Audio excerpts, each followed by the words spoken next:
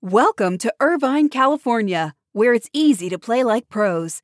At the heart of Irvine's competitive culture is Great Park, the region's premier 194-acre multi-sport complex, equipped for youth teams to Olympians and everything in between. Plus, Great Park's expansion is underway. With near-perfect weather and a thriving sports scene, Irvine is the place to play. Visit DestinationIrvine.com for more information.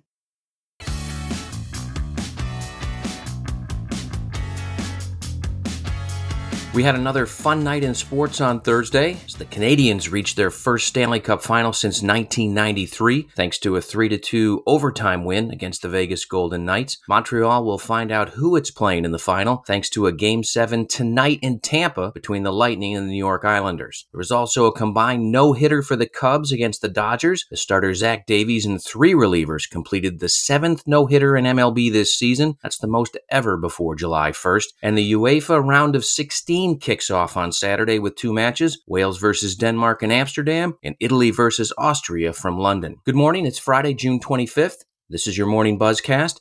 I'm David Albright filling in for Abe Madcore. Hope you all had a good week and are ready for a great summer weekend. Nike posted record quarterly sales in its Q4, topping $12 billion for the first time in its 50-year history, thanks to pent-up U.S. consumer demand for sneakers and sportswear this spring. Revenue for the period ending in May nearly doubled to $12.3 billion from $6.3 billion a year ago when sales were depressed by the spread of COVID-19. Nike's direct sales, those items ordered through its apps, websites, or own stores, climbed 73% to $4.5 billion. Net income was $1.5 billion compared with a net loss of $790 million in the same quarter a year ago. After the bell, Nike offered a better-than-expected sales outlook for the upcoming year, driven by optimism around its women's category, apparel business, and the Jordan brand. The NCAA's legal problems continued on Thursday when a federal judge denied its request to dismiss a lawsuit that not only challenges any limits on athletes' ability to make money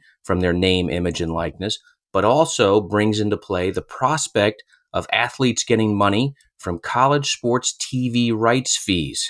Let that sink in for a few seconds. The decision will give further urgency to the NCAA's efforts to seek a bill from Congress on NIL, as the NCAA wants a bill to be worded in a way that would retroactively end the case at issue in this ruling. It also comes as the NCAA appears headed toward a temporary solution regarding NIL. Thursday's case was brought on behalf of Arizona State swimmer Grant House and Oregon women's basketball player Sedona Prince, and is being directed by the same law firm that brought the Alston case, which was decided earlier this week in the U.S. Supreme Court. Speaking of NIL, Kentucky's governor signed an order Thursday allowing the state's college athletes to make money through the use of their name, image, or likeness. Governor Andy Beshear said he wielded his executive authority as a matter of fairness for college athletes, adding that for decades, companies and institutions have profited off of them. Beshear said his executive order takes effect July 1st, when similar measures passed in several other states will become law. His office said he was the first governor to make the change by executive order. So that means in Alabama,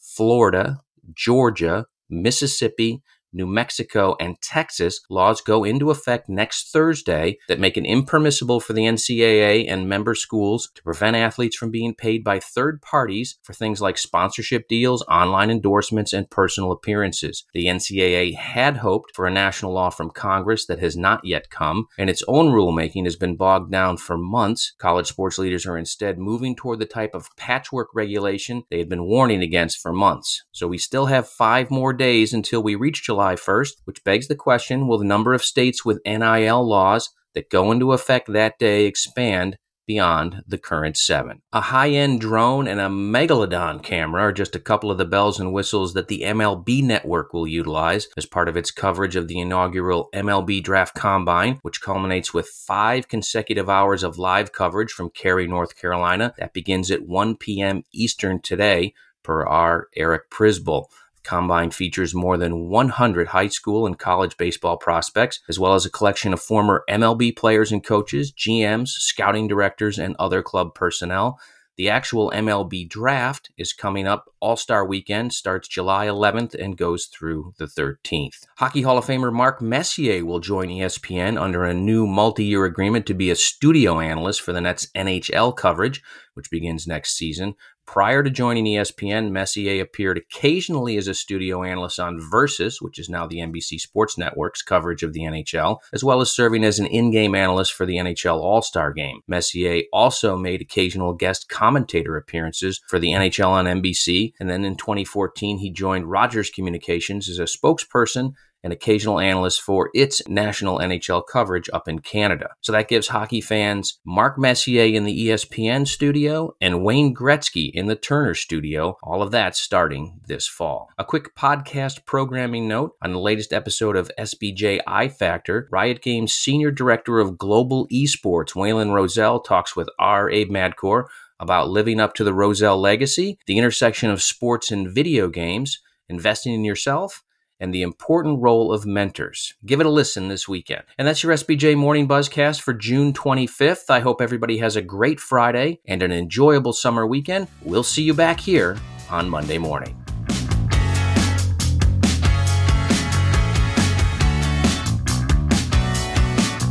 Welcome to Irvine, California, where it's easy to play like pros.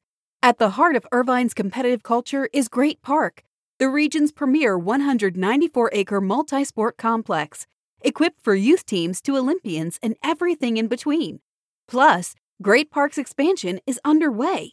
With near-perfect weather and a thriving sports scene, Irvine is the place to play. Visit DestinationIrvine.com for more information.